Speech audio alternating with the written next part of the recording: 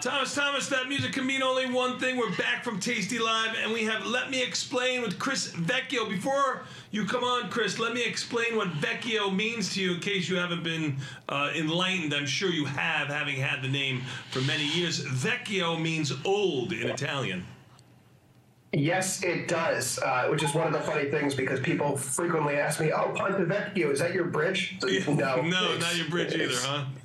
It's just an old bridge. Just an old bridge, correct, Chris. Well, welcome to the show. I've got Tom with me, which always makes it interesting. Great. I'm glad to see you guys. I watched that great documentary that you guys have up on the Tasty Live website right now, The Cancel Crash, the story of the 1987 crash.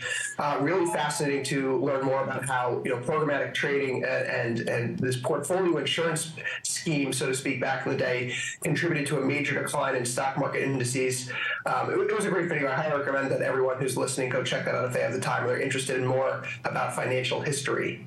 It's an oldie but goodie. I think we did. I think we did that almost 10 years ago. Yeah, it's a well done documentary, though. You should. Have you seen the other documentaries we've done? I'm starting making my way through the old Tasty Trade library, so I'm getting around to it. Okay, there's a couple of good ones. The Louis Borsellino story is great. I think you'll like that. Like you said, there's Cancel Crash. And then I think we also did one called Splash, which is the Making of Thinkorswim, which is pretty good. Mm-hmm. And we also did a tasty one. Yep. Well, what I found fascinating about watching that video, to kind of dovetail on what we want to talk about here today, is how the Federal Reserve is really powerless to stop any of the systematic trading from crashing the market initially, right? They put out a statement. You guys come back from Vegas. It's Monday night. The Federal Reserve is talking to us, and the markets then continue to crash on Tuesday. And it just goes to show perhaps how sometimes the Fed isn't as important as people think it is. Just for example, this morning, Fed Chair Powell had a speech at the Riksbank summit over in Sweden, and everyone was anticipating this to be a big event. What will Powell say? There's been a loosening of financial conditions. Markets have been rallying. Bond yields are going down. Right, the dollar's coming up. Powell's not going to like this. Instead, he devoted his entire speech to basically telling people how they're not going to interfere in climate change. That's not their, mandate, and the Fed needs to stay politically independent, so don't bother them. Markets get a little bit of bid here, though, after the nothing burger that was Fed Chair Powell's speech. It's almost starting to seem like the Fed is becoming less and less important, and if only to express that in terms of data points, Ilya Spivak of Macro Money pointed out that there's a tracker for how many times Powell appears in the news headlines as aggregated by Bloomberg recently. He's been appearing less and less in news stories over the past 3 months, so maybe the market is getting tired of and starting to ignore the Fed altogether. So on this network, we have been very, for the last 12 years, we don't believe the Fed plays any role in, and I'm not saying this just to play devil's advocate or just to get you all fired up, but the Fed plays catch up to actually bond prices, but I don't believe that they initiate, bond prices. Meaning I don't believe that they actually move that market. I believe they think they do, but I think that they're more reactive than they are proactive.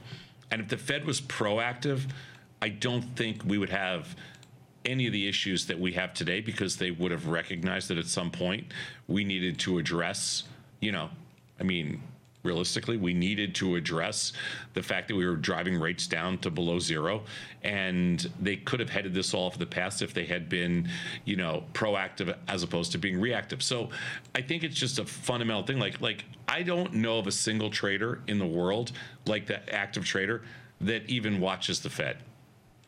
I know it's going to sound crazy, Chris, but I think that's how I've always felt. I just don't get it.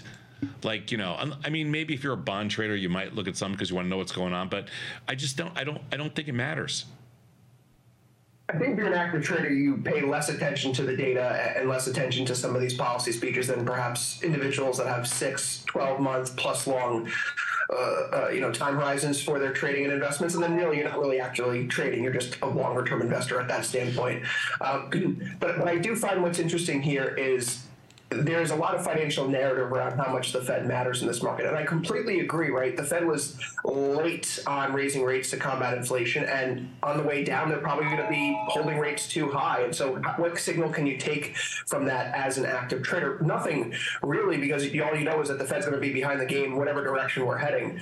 I do think that this Thursday report has a chance to be a game changer, because I was looking at a study yesterday ahead of Futures Power Hour. Basically, you could accumulate you could attribute 95% of the market's losses in 22 to just a handful of trading days last year, right? And two of those trading days came around CPI releases. Of course, there were CPI days where the market rallied very strongly, and you don't necessarily want to avoid days like that, because that means you're also cutting off the tails that provide you upside potential to your trading portfolio. But the market has had this tendency over the past 6 months to move about 3% on days where we have CPI releases. So it just goes to show the importance that if you are an active trader right now in this market, you do have this big event risk coming up. If you're trading short-term options, you could get really hurt here this Thursday. You don't want to necessarily be holding something that's expiring on Friday. There could be not just data decay, of course, but when the premium is sucked out of the market after CPI, even if you're right on the directional call, your option position may just lose value altogether. So it just speaks to the tasty method, where you probably want to look at, say, like a 45 DTE and think about rolling it off, maybe avoid this Thursday's event risk altogether, because the market has had outside moves whenever we've seen CPI, or at least going back to the middle of last year. Yeah, so that's the more interesting story, is that the market has had outsized moves in a year where the market had a lot of outsized moves.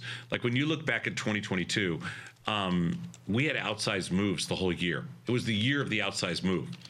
You know, at this point, you're getting a very different, I think you're getting a very different read from the volatility indexes, specifically SKU and VVIX, just volatility on volatility, which is suggesting that those outside moves, that was last year. I mean, they're just suggesting it. And I also think that they're the short-term pricing in, like, I don't like trading the 2-dayers just because I don't think you have any control over that position. Not because, but we have. I mean, we've made some plays. Yeah. Not, but it's not because I think you have too much risk. Even though last year you did have too much risk, you know, on some of the 2 days the year before you didn't. It just depends. But I don't like trading those, but not because I don't think they're priced fairly.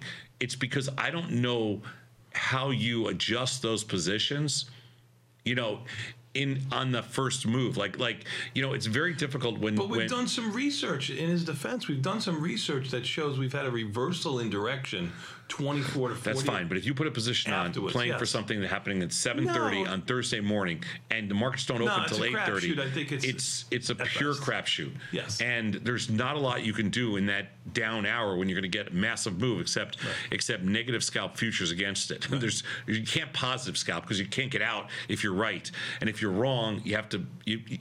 That's the hardest part. Like if you have a position on you're taking a weekly position that's expiring on Friday, or even a daily position that's expiring on Thursday, because you can do all that now. Mm-hmm. The problem is when the markets open an hour later than when the options open an hour later than the number comes out.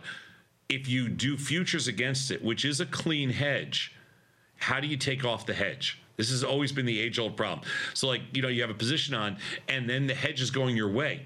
Well, you don't know if you should take it off when it goes 10, 20, 30, 40 points your way, or because if you take it off when it goes 30 points your way, what if it goes 100 points additional on top of that?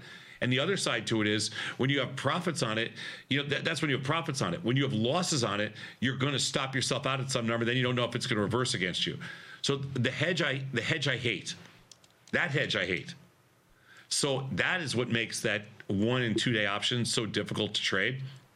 I think that's the argument for the 45-day position, because at least you can adjust it. At least you got a little more room. Strategic than it's more strategic. Yeah. So I think that's the play. I mean, if you want to play the number, that's all.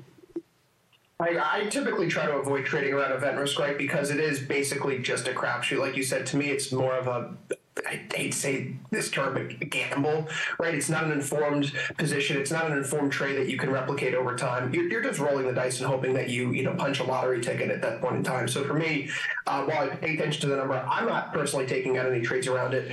I do think, though, this is an interesting market setup right now where bond yields are coming down. Prices have been on fire here to start the year. TLT's up over 6% at the start of 2023. And of course, it's setting the stage for what could be a nice rally in both gold and equity markets. So for me, when I look at the calendar, when I plot out how I think the markets will respond over the next few weeks, I really see a lot of free airspace ahead of us right now. What's going to happen between now and the end of the month when the Fed meets? Nothing, effectively. We've gotten all the big boogeymen out of the way at this point in time. Inflation's the last hurdle. I think people could be surprised where you have a low volatility environment persist the next few weeks, and maybe this means you're selling or buying, depending upon your perspective, calendar call spreads in something like gold or silver, maybe even ZB. But I do think there is a chance here for premiums to, while they're elevated right now in some cases, to collect those and, quite frankly, to cash in on what could be a pretty easy market environment post CPI on Thursday. And that's kind of how I'm thinking, how to play the next few weeks rather than this specific event here Thursday morning. That's fair. That's fair. So even the S&Ps are down 8, by the way. I know, from up 12 to down 8 in like 2 ticks. It's kind of nuts. All right, what else do you see, Chris, that you like here for this week? Because it's kind of been we're all over the place so far today. What do you think of this action? We've had a 120-point rally in the E-mini S&Ps, a little bit more over the last 2 days, and now you've got basically an unchanged market. Which way are you placing your bets? I'm directionally bullish right now, quite frankly. I think this is a market that had been coiling for the past 2 weeks. We finally got some upside momentum here. Not a surprise that the first week of the year was sideways. You get new participation coming back and liquidity arrives. It's generally a period of distribution. So now that we're breaking out to the upside and bond yields are behaving in the way that they are, I do think if you told me which way the next 400 points in the market, I would think that they're up, quite frankly. And so for me, if we do find a rally in the S&Ps up to say 40, 50, or 4,100, at that point in time, I'd become a little bit more tactically bearish just to take some cream off the table. I think that the first part of this year is going to be very, very choppy. There's going to be a lot of false starts in both directions. Is the economy in recession? What's the Fed going to do? There's a lot of conflating narratives out there that as short-term traders, as active traders, you don't necessarily care about, but I don't think you can count on momentum having any significance here, at least at the start of 2023. Is there really a better trading market than a momentumless, like range-bound, choppy market? It's the greatest thing in the world for traders. As premium sellers too, and as even premium sellers, buy the dippers, even sell the rallies. It's the best of all worlds. Buy the dipper.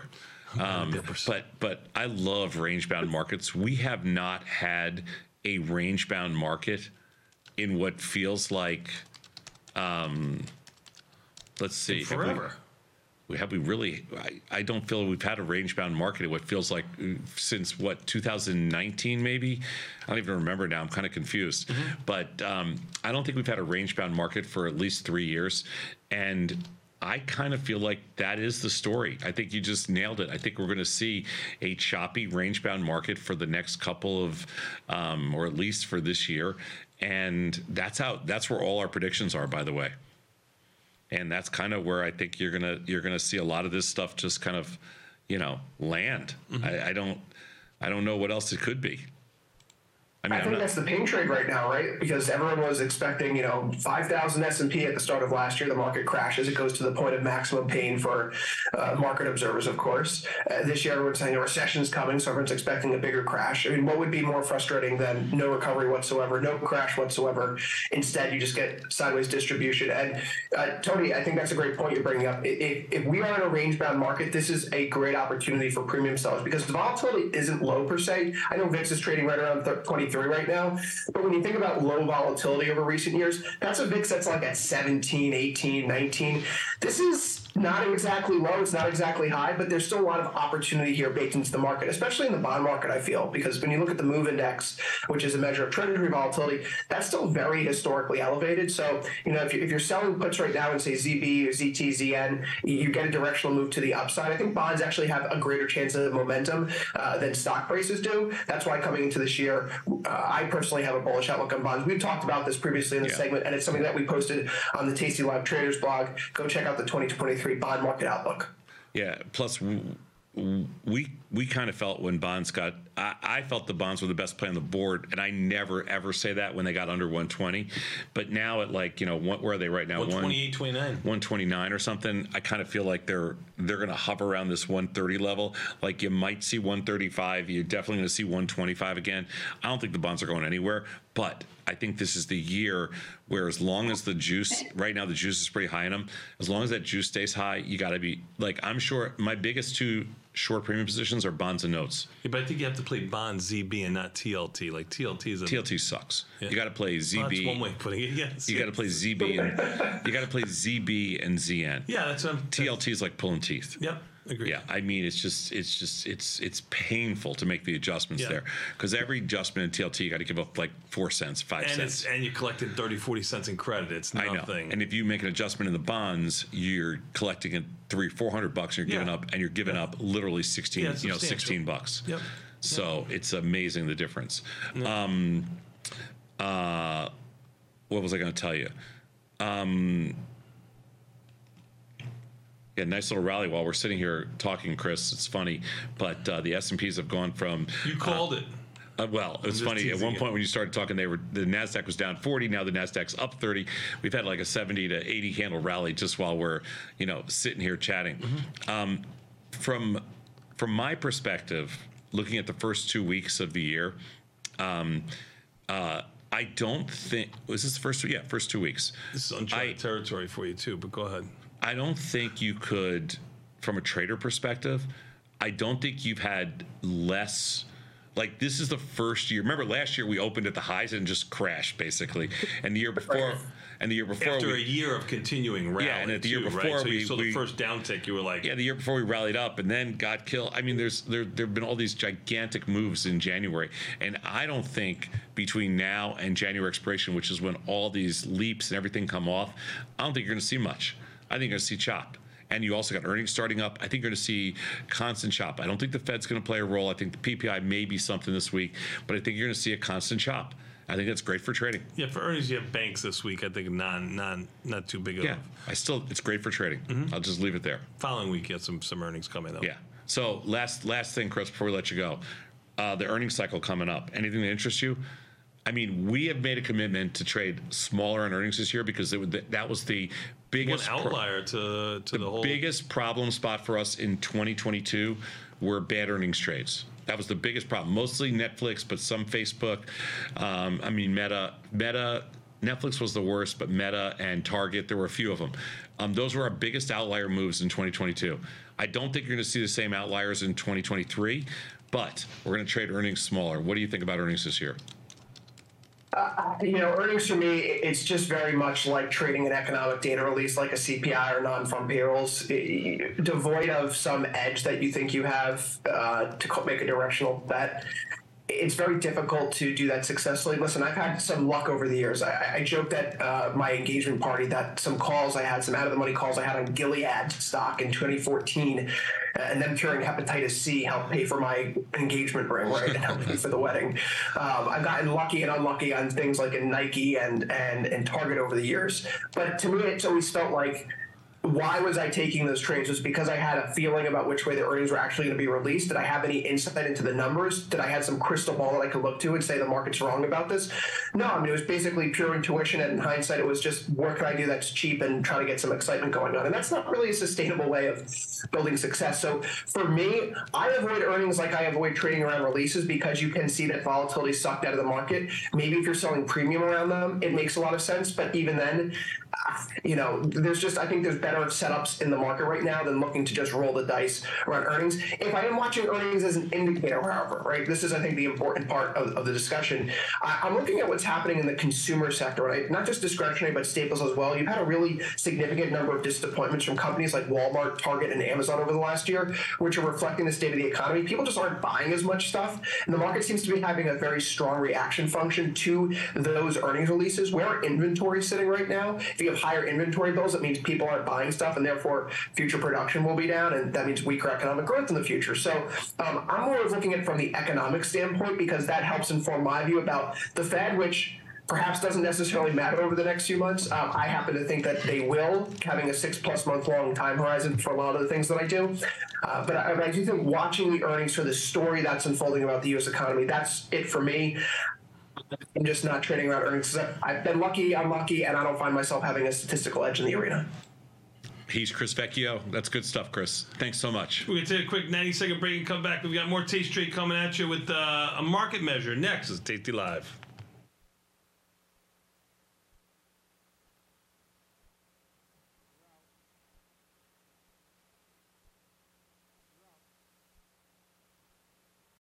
The content of this podcast is provided solely by Tasty Trade Inc. and are not the direct views or opinions of any of its affiliate companies. This content is for informational and educational purposes only. It is not, nor is it intended to be, a research report, trading or investment advice, or a recommendation that any investment strategy, security, or futures product is suitable for any person. You are responsible for making your own investment decisions in light of your individual investment knowledge, objectives, and financial situation. Applicable supporting documentation for any claims, including claims made on behalf of options programs, comparison, recommendations, statistics, or other technical data will be supplied upon request. Tasty Trade Inc. is not a licensed financial advisor, registered investment advisor, or registered broker-dealer.